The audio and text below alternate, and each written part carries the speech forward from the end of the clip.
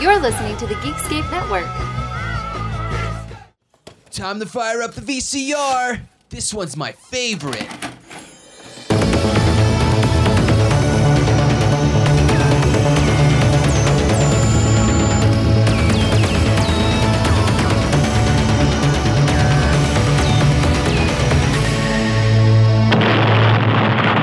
That was gold.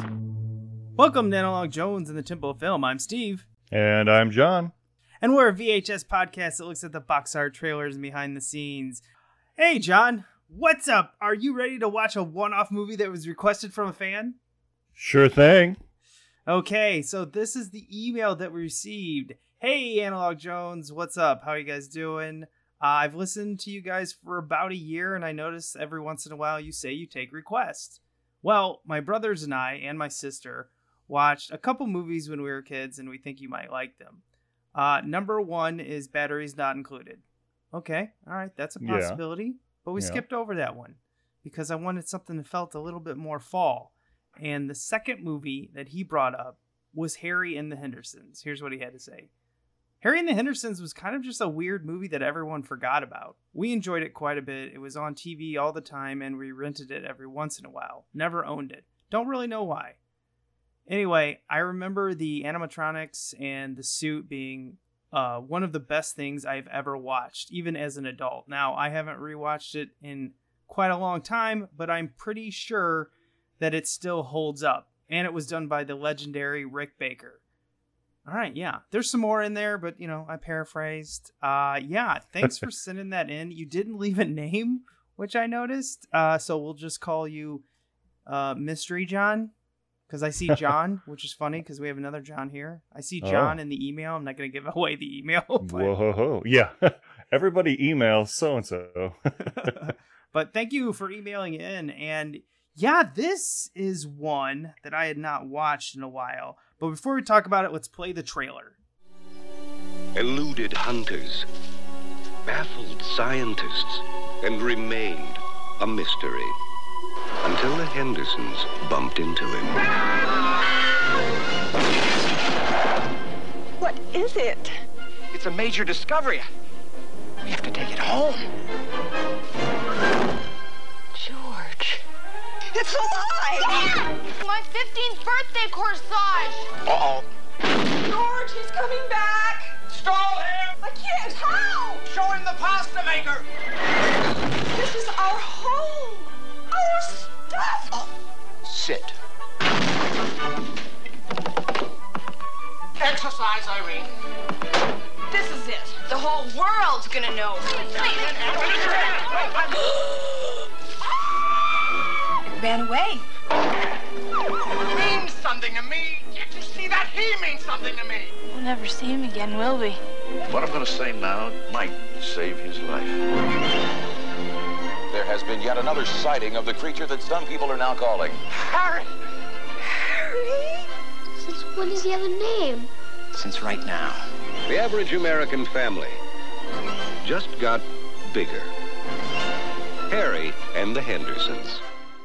Did you notice something about that trailer, John? I did. What did you notice? It almost seemed like a horror movie at the beginning. Yeah, I noticed they didn't want to show him. Yeah. Yeah, it was kind of like the whole shark thing with Jaws. Yeah, definitely. Or E.T. Oh, yeah, good call. Yeah, the family finds something and then hides it, and then someone's trying to hunt it down, and they're protecting it. A lot of E.T. vibes in this. Mm-hmm. Yeah, weird that, it's from Amblin Entertainment as well. Yeah. Strange coincidence. Geez. I wonder how that happened. That, to me, is kind of odd that, you don't even show it once. Not even in the poster. Because the poster is just, the sad eyes. Mm-hmm. And, it says, let me read this to you. It says, according to science, Bigfoot doesn't exist. And then it shows Harry's hand holding the rose. And this is Harry and the Hendersons. When you can't believe your eyes, trust your heart. But it's like a dark poster. Yeah, it's a very dark poster, but Harry is super bright and colorful. I don't know, they just kind of don't go together. That's kind of a weird vibe. Yeah, I think they did better with some of the other posters. They're a little bit brighter, but I think most of them came out after people people didn't so much complain. It's just no one knew this was about Bigfoot. Yeah, you didn't, like in the trailer, you don't see him at all. And I don't know if I'm guessing that was by design. So you kind of give, it gives people like, well, I got to go, see and figure out what that's about. But maybe they didn't want to like scare anybody. Like maybe they wanted you to like go and then, kind of, I guess, like the family, like the Hendersons kind of, be scared and then fall in love with Harry. I guess they wanted the audience to do that. Yeah, I never got specifics. I heard from the director during the featurette that I found, and it sounded like they just wanted people to be awed by Harry when they first saw him on the screen, which is cool. I think that's a good idea, but if you don't know what you're getting into, and this could be anything, yeah, I don't know. It's rough. You got to somehow show everyone that it's about a Bigfoot that comes into a house and then the family falls in love with him. Right, you couldn't even do like the classic silhouette, of the pose where he's kind of looking over his shoulder type of thing. Yeah, something. Yeah, I don't know. Yeah, they've got a few other posters. The European poster flat out just changed the title to Bigfoot in Harry and the Hendersons. Oh. So, yeah, they're like, no, we're not making this mistake. That is why a lot of people said it didn't do well in the United States. So, this came out in the United States on June 5th, 1987, at a budget of $10 million, approximately, from Amblin Entertainment, the main competitor for Disney, I would even say. And, Steven Spielberg's production company, but his name's not on it, which I found interesting, because he put his name on a lot of movies that Amblin did, but just not this one, and I don't know why. I don't know. People are weird with their, contracts and all that stuff. Yeah, because I bet if you just put... Steven Spielberg presents Harry and the Hendersons right there, it just does better. Yeah, exactly. Yeah, people will automatically see it just for his name. Now, we do play a new game on this. Now, you don't know about this. This is completely new to John. So, So I tell you the budget. I tell you the domestic. What you have to guess is the worldwide box office. But let me give you a few movies that were coming out at the same time. Okay. Beverly Hills Cop 2. Exactly. And we had The Untouchables. Oh. So 2 heavy hitters. Yeah. The budget was $10 million, and the local domestic box office was 14.3. Can you give me the worldwide box office? It is 50 million worldwide. Oh, that's correct. Did you just look that up? You didn't even guess? No, it was on my screen the whole time. I had it. Bitch. I had it on the Wikipedia just in background, and he said that, and I was like, that's literally like staring me right in the face. Yeah, it definitely made its money back after marketing and everything and going worldwide. Yeah. Now, I don't know how much of a budget, it really depends on how much they spent, but this kicked ass on syndication and home video. Oh, I bet, yeah. Usually we like to ask what's your history on this. John, did you ever see this movie before this? I had never seen it all the way through. It was always on TV, and I saw snippets, and it was always a thing where I really liked it, but you couldn't stream it and just look it up and stream it like you can these days. And so it never crossed my mind, or I would be the only one wanting to watch it when we'd all, go and rent a movie or something like that. So I, until recently, never saw it all the way through in one go. So a lot of it was new. So it was kind of fun because of that. But then a lot of it was, a little nostalgia and stuff. So yeah, I definitely remember this on TV. I'm not going to say that this was one of our favorites. It wasn't, because we never owned it, and I don't believe we ever rented it. But it was one of those movies that if it came on, we would enjoy watching it. Mm-hmm. It was definitely really cool to see Harry, and back then, really didn't appreciate how legendary the work was on the animatronics and, the actor in the suit and everything like that. It's just awesome what the puppeteers pulled off on this. Absolutely. Yeah, and rewatching as an adult is wow. Yeah, that's still pretty good. How the hell did you do that? And I even found a featurette on YouTube that just shows Rick Baker messing around with the face that I sent you, and that's wizardry right there. Right. Yeah, I thought it was all on one, but he said they had like 3 operating it on the set, but in that shot there, it was all on one thing. Yeah, it was pretty cool, and just how, and it wasn't like crazy loud and like really, it was like just moved really smoothly and everything. It was just very impressive. Like it looked like that easily could have been made today. Yeah, it looks like all the crazy animatronics and puppeteering that they did on Jurassic Park with like the T-Rex, where you just look at it and you're like, how the hell did you do that? Yeah. Like, you showed me the mask. You showed me all the, little parts and components behind the mask. You showed me, you playing with the remote, but when they zoom in on the face, I'm like, I still don't get it. How the fuck did you do that? Yeah, that's out of my pay grade. Yeah. It's above my head, son. Uh-huh. The guy, sorry, I didn't mean to cut you off, but the guy is, he's the guy who played Predator, too. So, I thought that was kind of cool. Kevin Peter Hall. Mm-hmm. Yeah, he played the Jungle Predator, the Jungle Hunter in Predator, and the Urban Hunter in Predator 2. He played Harry here, and he also played Harry in the suit for the first season. Oh, okay. I wondered that. Which we'll get into later. Yeah. Yeah. Sadly, he died from AIDS-related pneumonia on April 10th, 1991, 1 month short of his 36th birthday. So that's the sad part of the show. But his characters will live on forever. He had a unique style. He really knew how to move in his suits. Mm-hmm. So, I mean, from the Predator to this, there's so many just movements of the Predator and Harry that they don't even need to talk. I just can see them. Yeah. Like, I know their character just from his movements. Mm-hmm. Which is incredible. I mean, that's like the greatest thing that a suit actor can do. Yeah, it's like he was really good at pantomime, and yeah, you didn't have to. He says one word in the whole movie, but you get exactly how he's feeling and what's going on without a single word. Well done, sir. Damn right. Let's move on to this VHS cover right here. We've got a couple quotes from the same person at the top of it, which I found really interesting.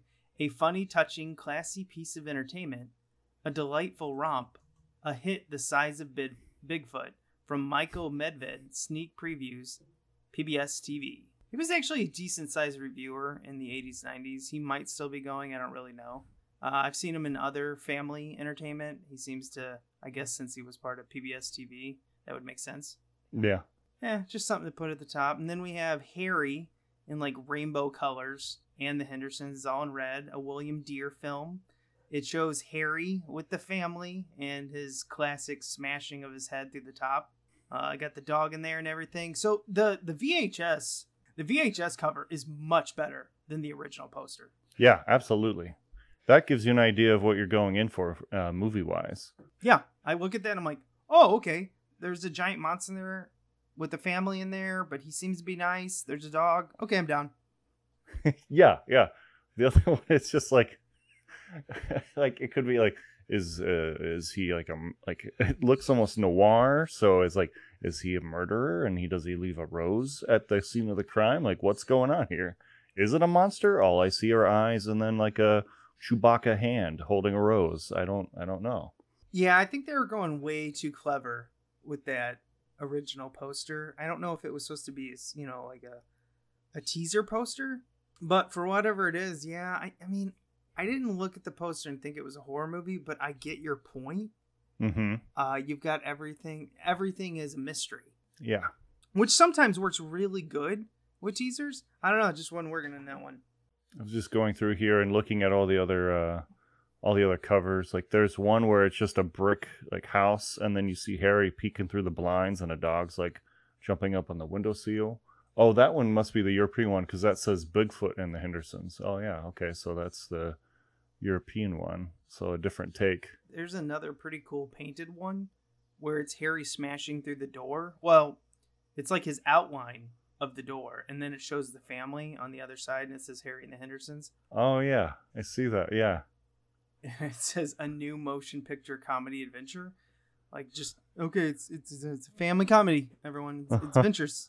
Everyone, that one's a little bit better. Even then, I'm like, what? It could be a giant. Oh, yeah, it looks like a Drew Struzan classic movie poster. Yeah, but again, I don't know what it is. Yeah.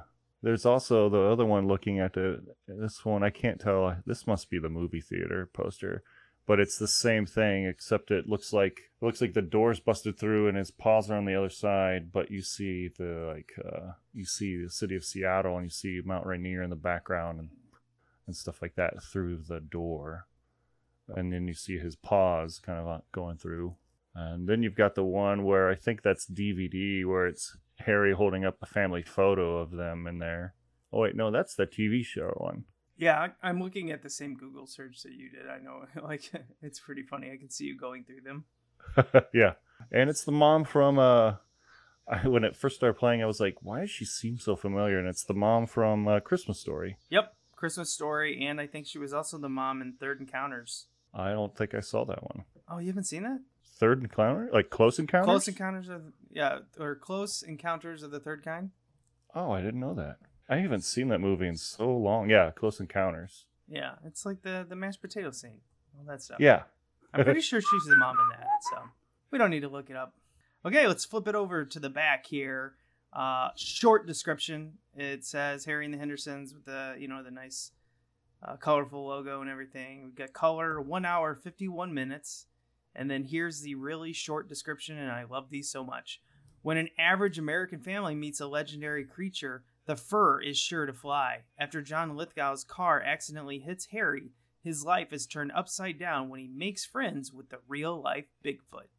It's a race against time to get Harry back to his natural environment in this hilarious comedy for the entire family. And then it shows a picture below of Harry with the entire family. It's a nice production still. Yeah, it looks kind of like the one that they, spoiler alert, take at the end of the movie. Yeah, that's exactly what it is. It's like, yeah, we're out in the woods. And they stick that in the back so people can be like, oh, okay, they are friends.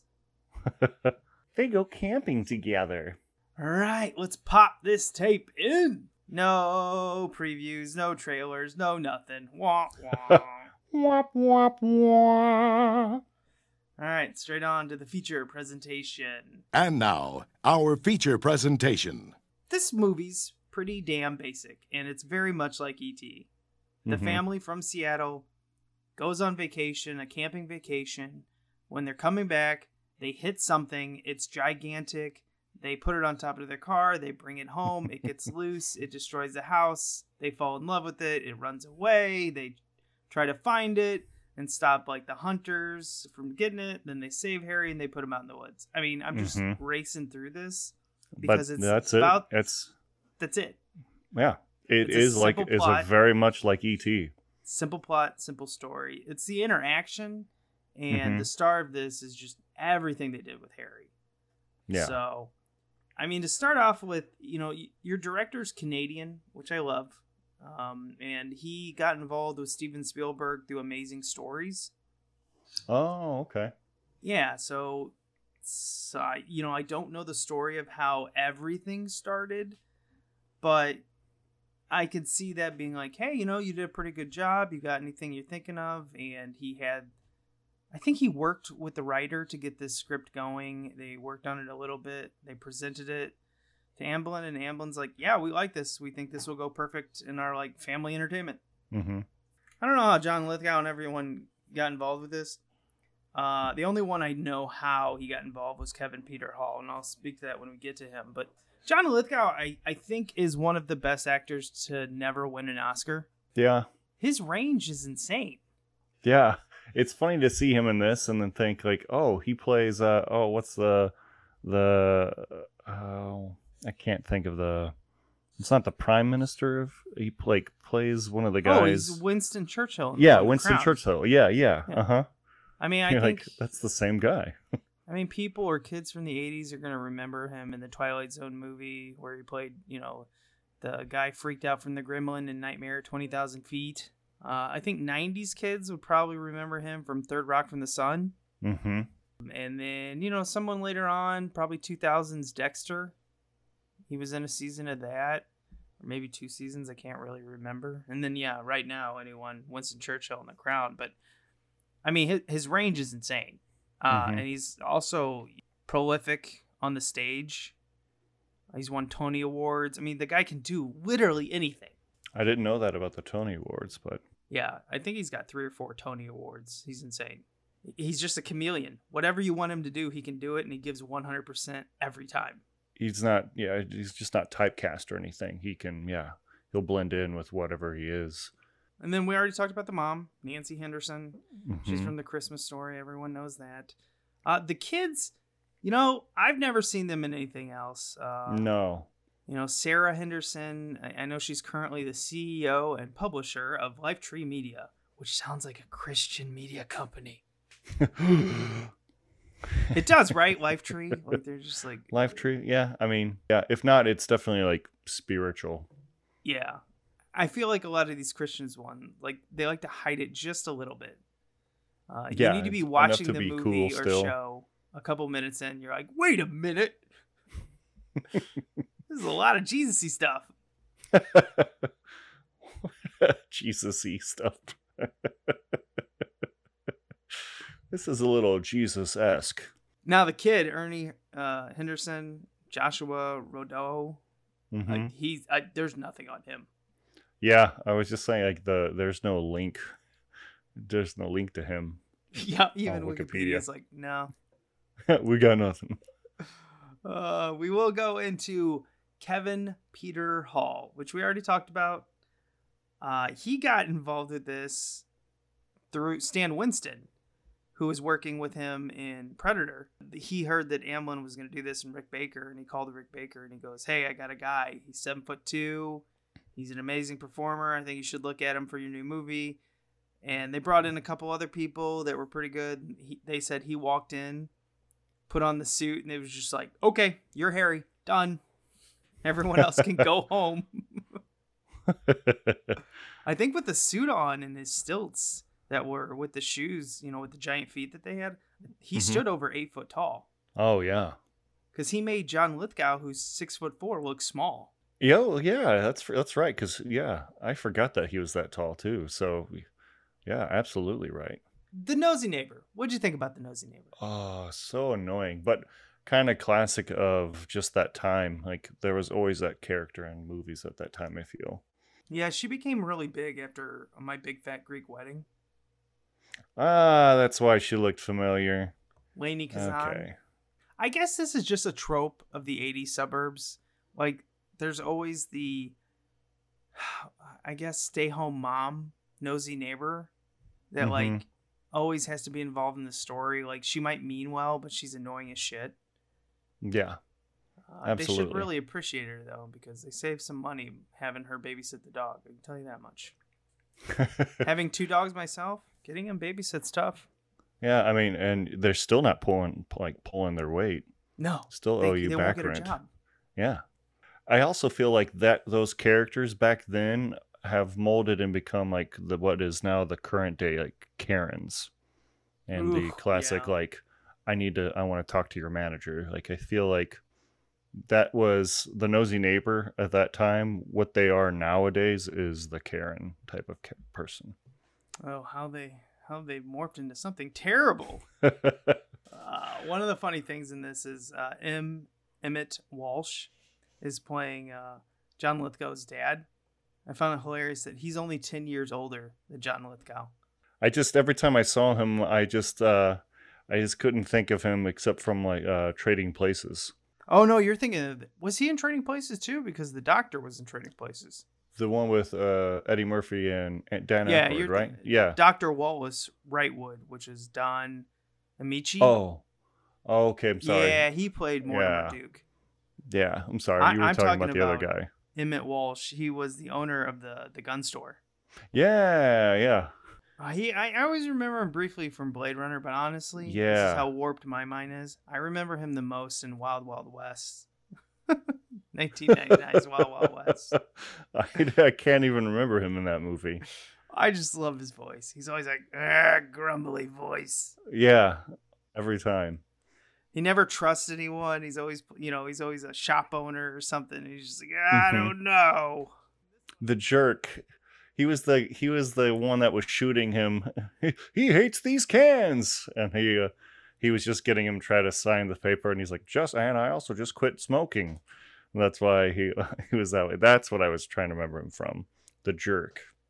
He was the mad guy shooting him like with the rifle. He just looked his name up in the phone book, and then just Nathan R. Jessup, and then just starts tracking him down to shoot him.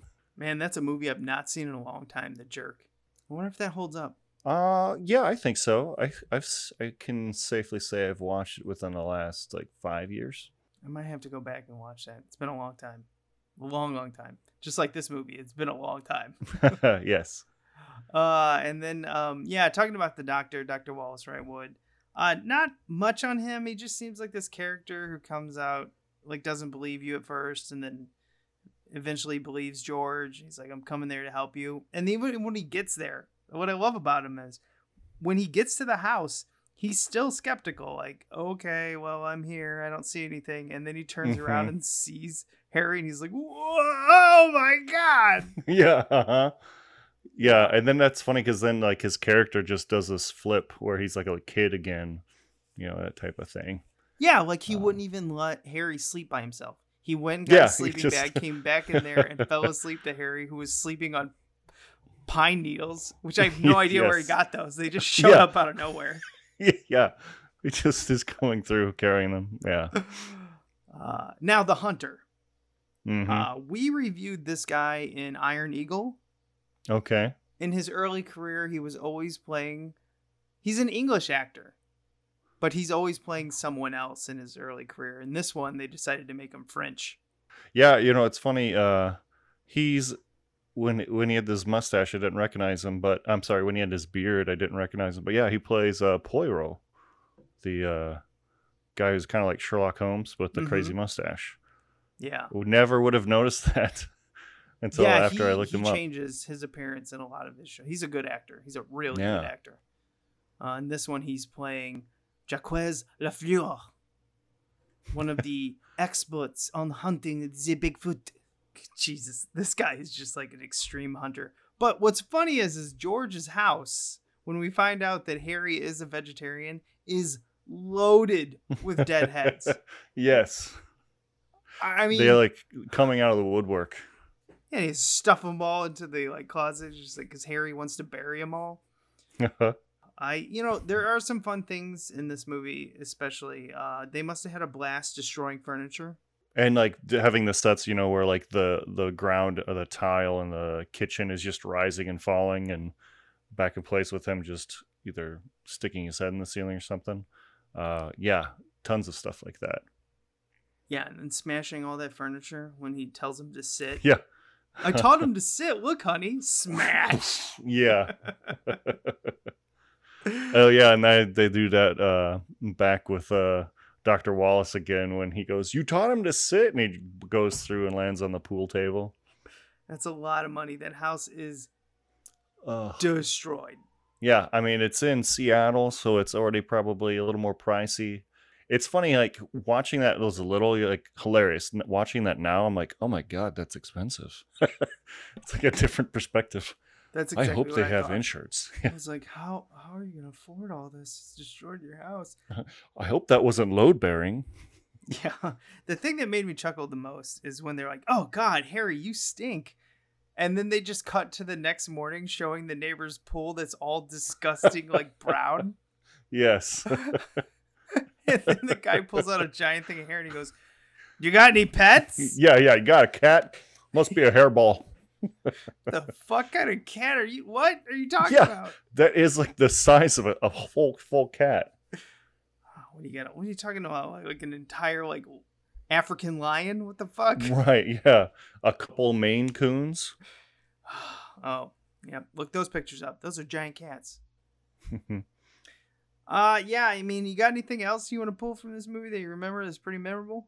I did think like it even kind of the like going back to like kind of the style, it was really dark and shot kind of like E.T. was. Like it was very kind of, not, I wouldn't say noir, but everything kind of looked like it was nighttime almost.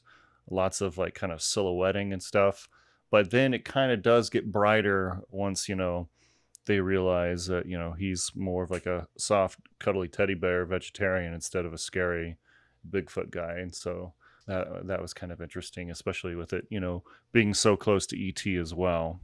Other than that, the part I'd never saw that I watched this time was when he was lost in the city and they were driving when he was in the trash can and the trash compactor, that type of thing. I had never saw that part of the movie, so that was all brand new.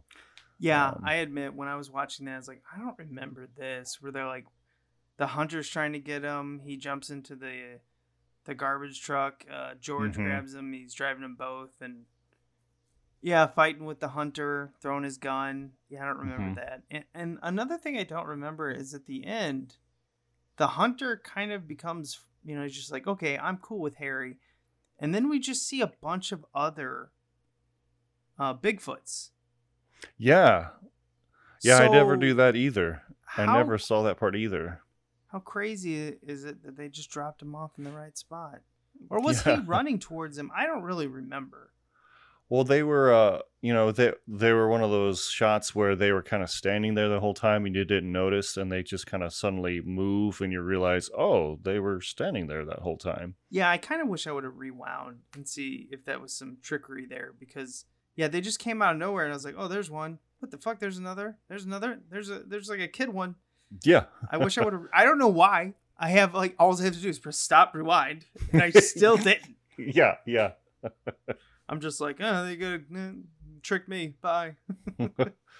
I did love the like AHA music video style like credits thing at the end, with scenes from there.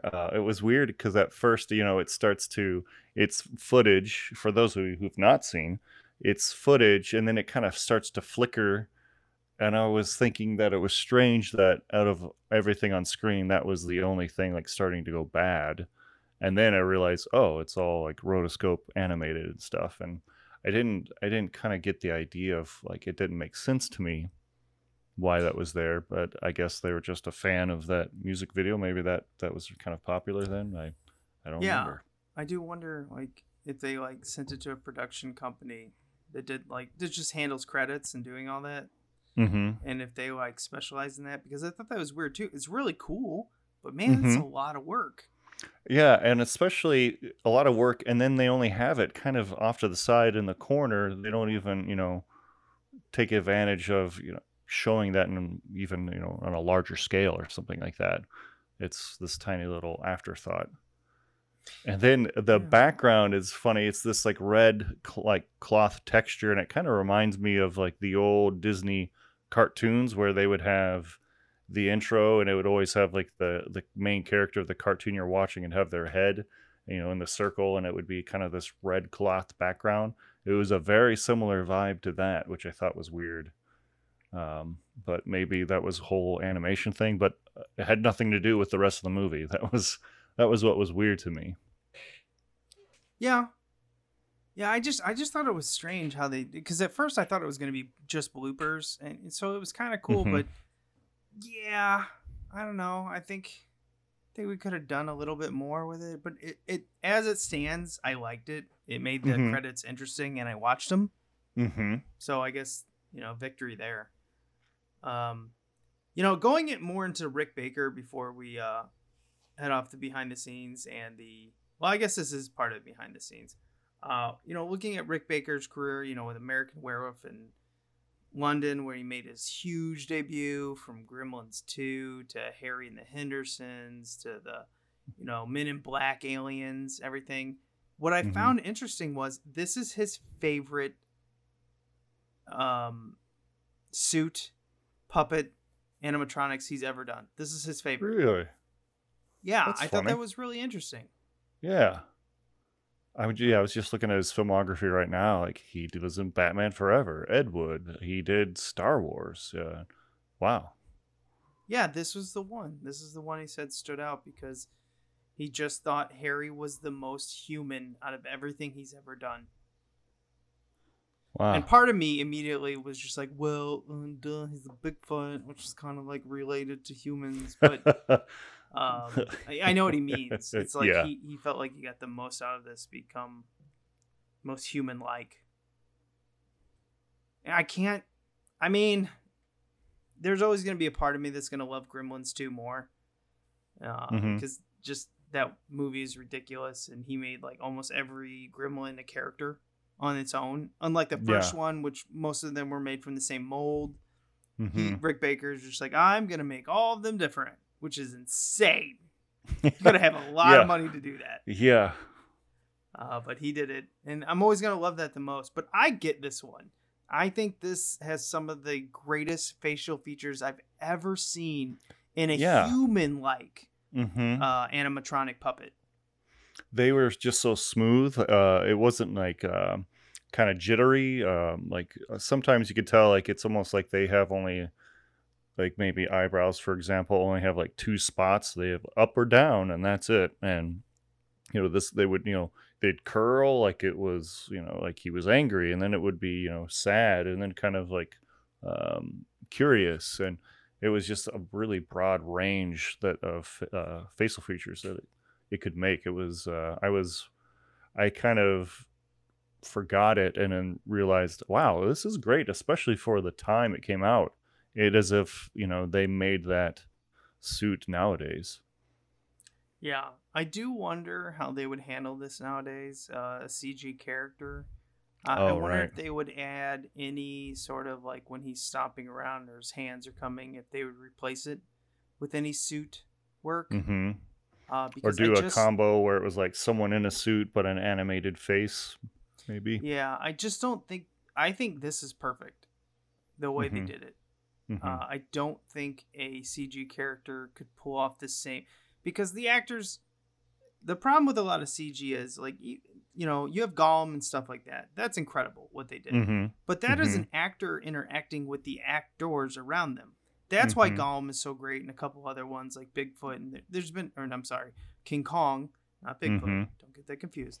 But there's a few of them like that, and Marvel sometimes does that really well too. I think they do it really well a lot because they spend $1 billion. But most can't pull this off. Right. And because it's so expensive, it's so time consuming. But what they did with such little money here is kind of just why I think suit and puppetry needs to make a comeback on smaller films. Not larger films. Larger films can do whatever they want and they can pull it off. Okay? Thanos. Yeah, they got to. Thanos interacts with all them. Fantastic. Gollum in the Lord of the Rings. Fantastic. But we could look at a lot of $10, $20 million budget films, and their CG does not interact well with the character because they just don't have the budget. Yeah. Why? Yeah. Like Mortal Kombat, just the... Ugh. Oh, the new one? No. The one that came out back then, like when... Yeah. What's his face turns into a lizard and like... Oh, just a weird face morph and... Yeah, just like, ugh, it just... Yeah, I get it. It's like, it's hard. It's really well, the 90s, like, okay, we'll excuse most of them in the early 2000s because they just didn't understand what they were doing. I think Gollum actually changed everything. Jar Jar Binks a little bit, but mostly Gollum. Yeah. As much as Jar Jar Binks gets shit on, he was still actually in the screen. That's why people interacted with him so well. I mean, and that's coming from a movie, especially the Phantom Menace, where hardly anyone acted well. Yeah. The only thing making it believe that he was actually there was like the best acting in the whole movie. Which is insane because no one likes Jar Jar, but I'm like actually giving Phantom Menace a compliment. Like, the interaction with Jar Jar is actually pretty good. I can hear the crowd go, yeah. Ooh. I was about to say, check your temperature. I'm not sick. Feeling all right? I am drinking scotch, but I'm not sick. I've barely had any scotch, so okay. All right, calm down, folks. Jar Jar's not good.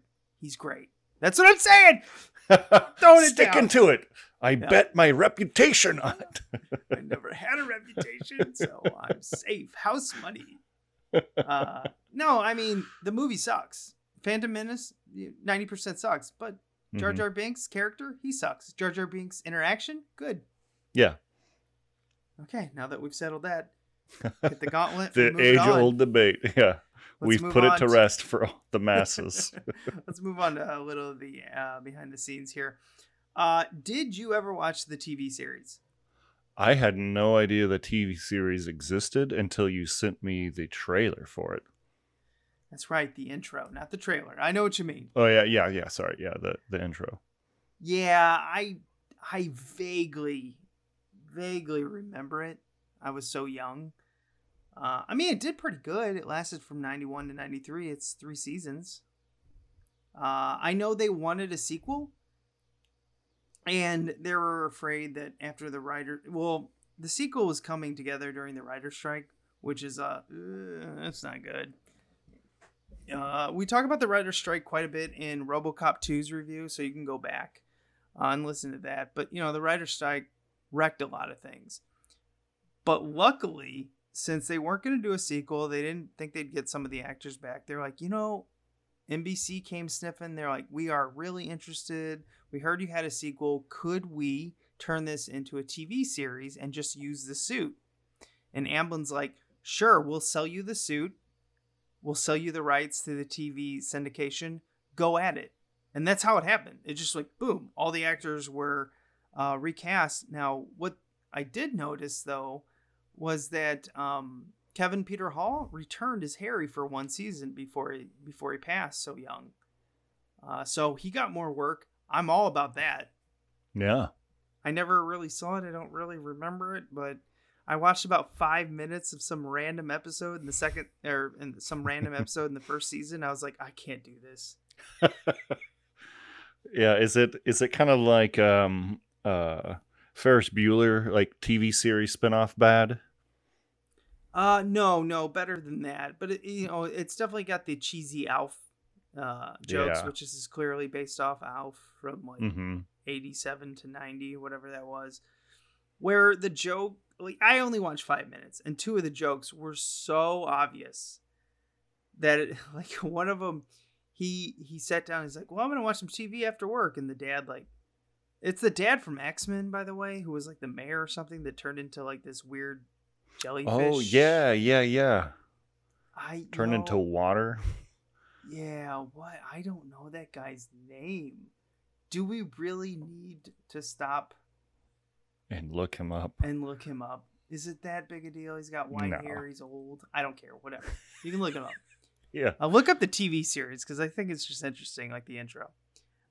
He put his feet up onto the table. He's like, it's been a hard day of work and I'm going to watch some TV. And then Harry put his feet up and smashed through the table. And I'm like, well, that's okay.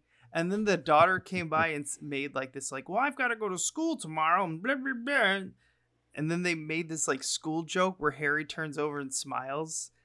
And I can't remember the joke. I just remember rolling my eyes and going, okay, I'm done. I got it. Is it like he's looking at the camera and smiling at the camera type of thing? No, he's looking at the daughter and smiling, but it was just like, I need a science fair project. And he's like, well, we've got one right here in the living room. And Harry turns and goes, and smiles. And I'm like, I can't do this. Nope. Not now. Not ever. I can barely do network shows now. Ugh. 30 years in the future. Then, oh my God, because it reminds me of just how bad the jokes in Full House and stuff were. And you know what? If you're triggered after I'm saying Full House is not good, fuck it. I don't care. Full House is not funny. People are going to tell you to cut it out, Steve. Cut it out. Cut it out, or they're going to be like, how rude. I loved it as a kid, but rewatching it as an adult, you're like, oh my God. Yeah. I've seen things like that. When I go back, I just feel bad. I'm like, I drug my parents to go see this, and they had to sit through that. Those poor souls. Well, that's why they took us to big budget movies like Batman, because they're like, well, I can take this. Until it was like Batman Forever. Or no, Batman and Robin. No, Batman and Robin. Batman and Forever was you could sit through. Batman and Robin. Yeah, holy Batman and Robin. Shit. Yeah. Or Ninja Turtles 3. For our future episodes, I will reveal that we're going to do some more Batman animations because we got emails for it. Our downloads were huge. People like the Batman animations, and John's going to be invited back. But John's also going to be invited back when we do the Batman movie franchise, and he's going to pay for it. Yeah, I'll make sure I pack my bat nipples for the episode. Well, I'll pack my bat credit cards so I can buy us a trip to Hawaii after that fucking shit. We need a vacation. I forgot about the bat card. Let's move on to the museum.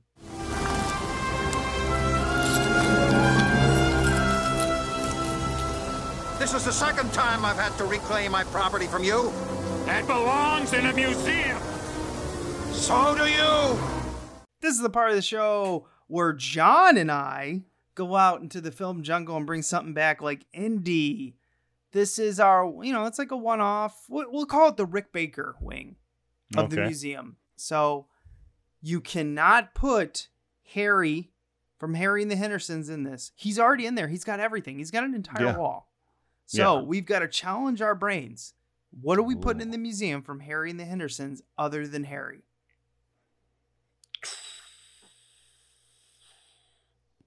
That's kind of hard.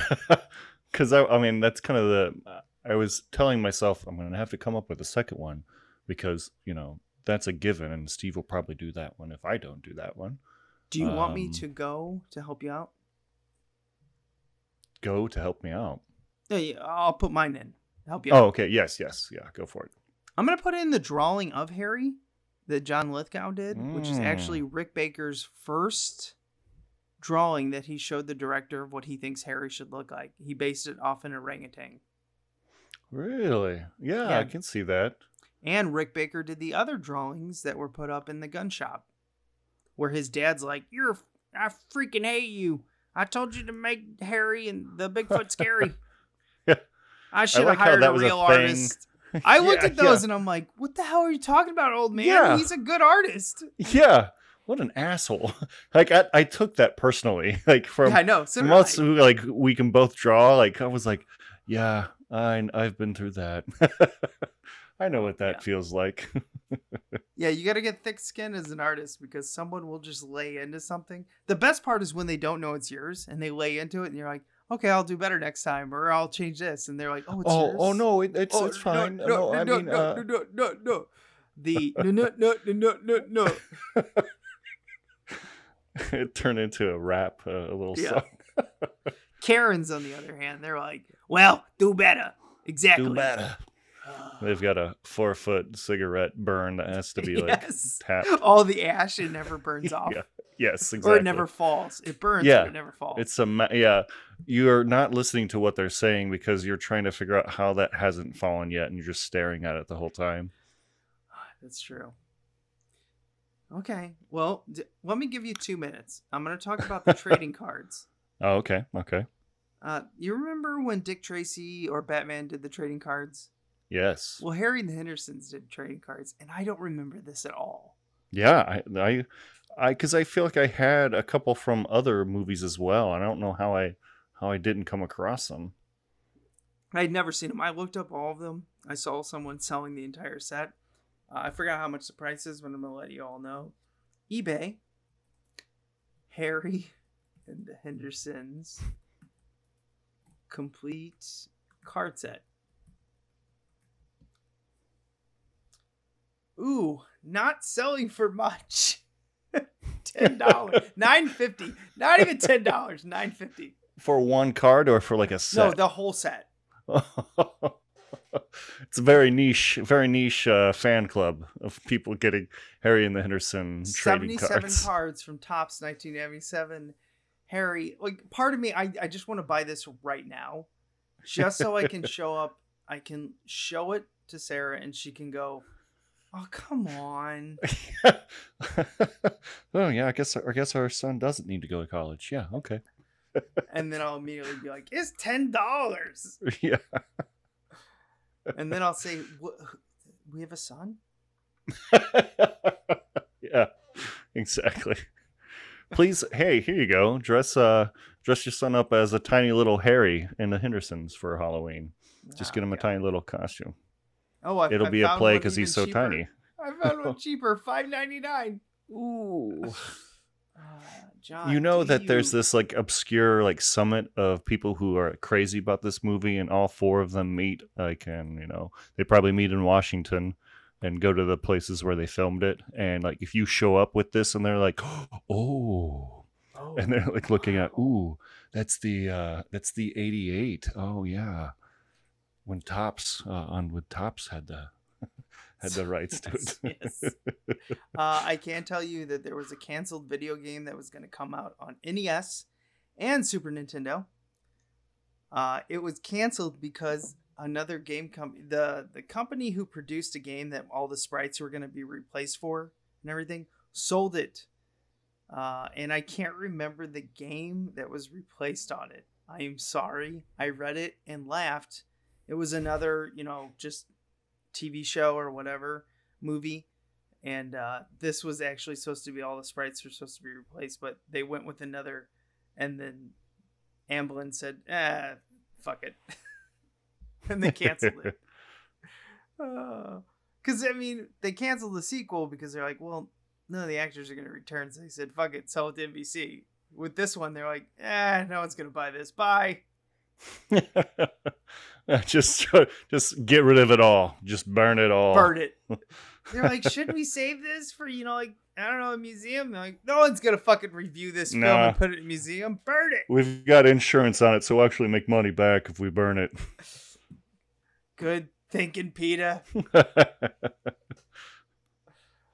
All right, you got anything for the museum? Last chance. I think I'm going to put the acting in from the just from not just Lithgow but all the others. They are the ensemble cast. I would say I'd put in there. So you're putting the family in. So I'll put the family in. Yeah. All right. Okay. Did you especially like the daughter when she's like, "That was my high school corsage"? Yeah.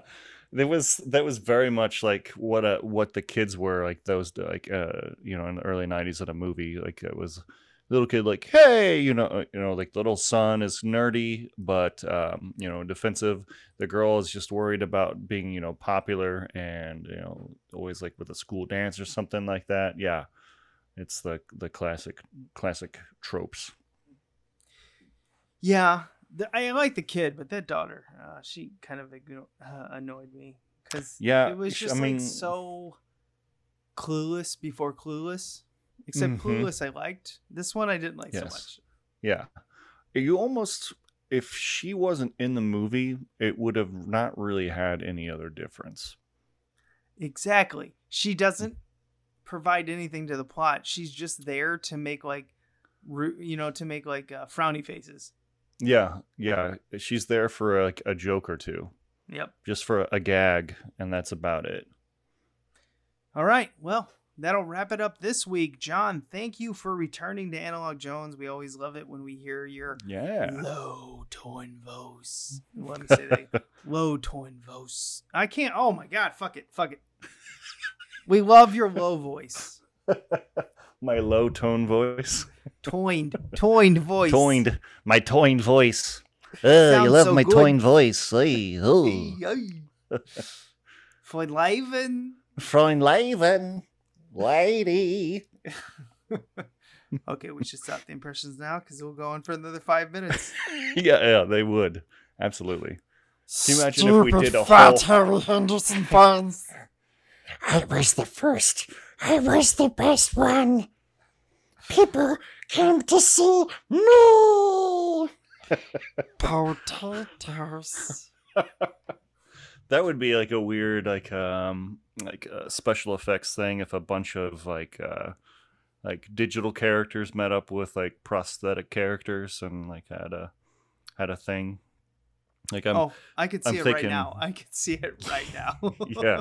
Yeah. Kind of like there was like a PlayStation commercial where it was like a bunch of popular video game characters all hanging out, kind of like in a bar, and so you have all these like like barrage of different characters. 1992 original PlayStation 1 popular characters or whenever that came out versus the characters now, and you'd be like, back in my day, we only had enough pixels for a whole body. And why, your mustache has more pixels in it now than my whole body. They say I'm 64, but I feel more like 48. Well, I was 32-bit. Well, I was originally 16-bit, but they plugged in a 32-bit. Made me twice as much. That's when my hair's red. Makes no sense. Anyway, that'll end it this week, so remember to be kind. Rewind.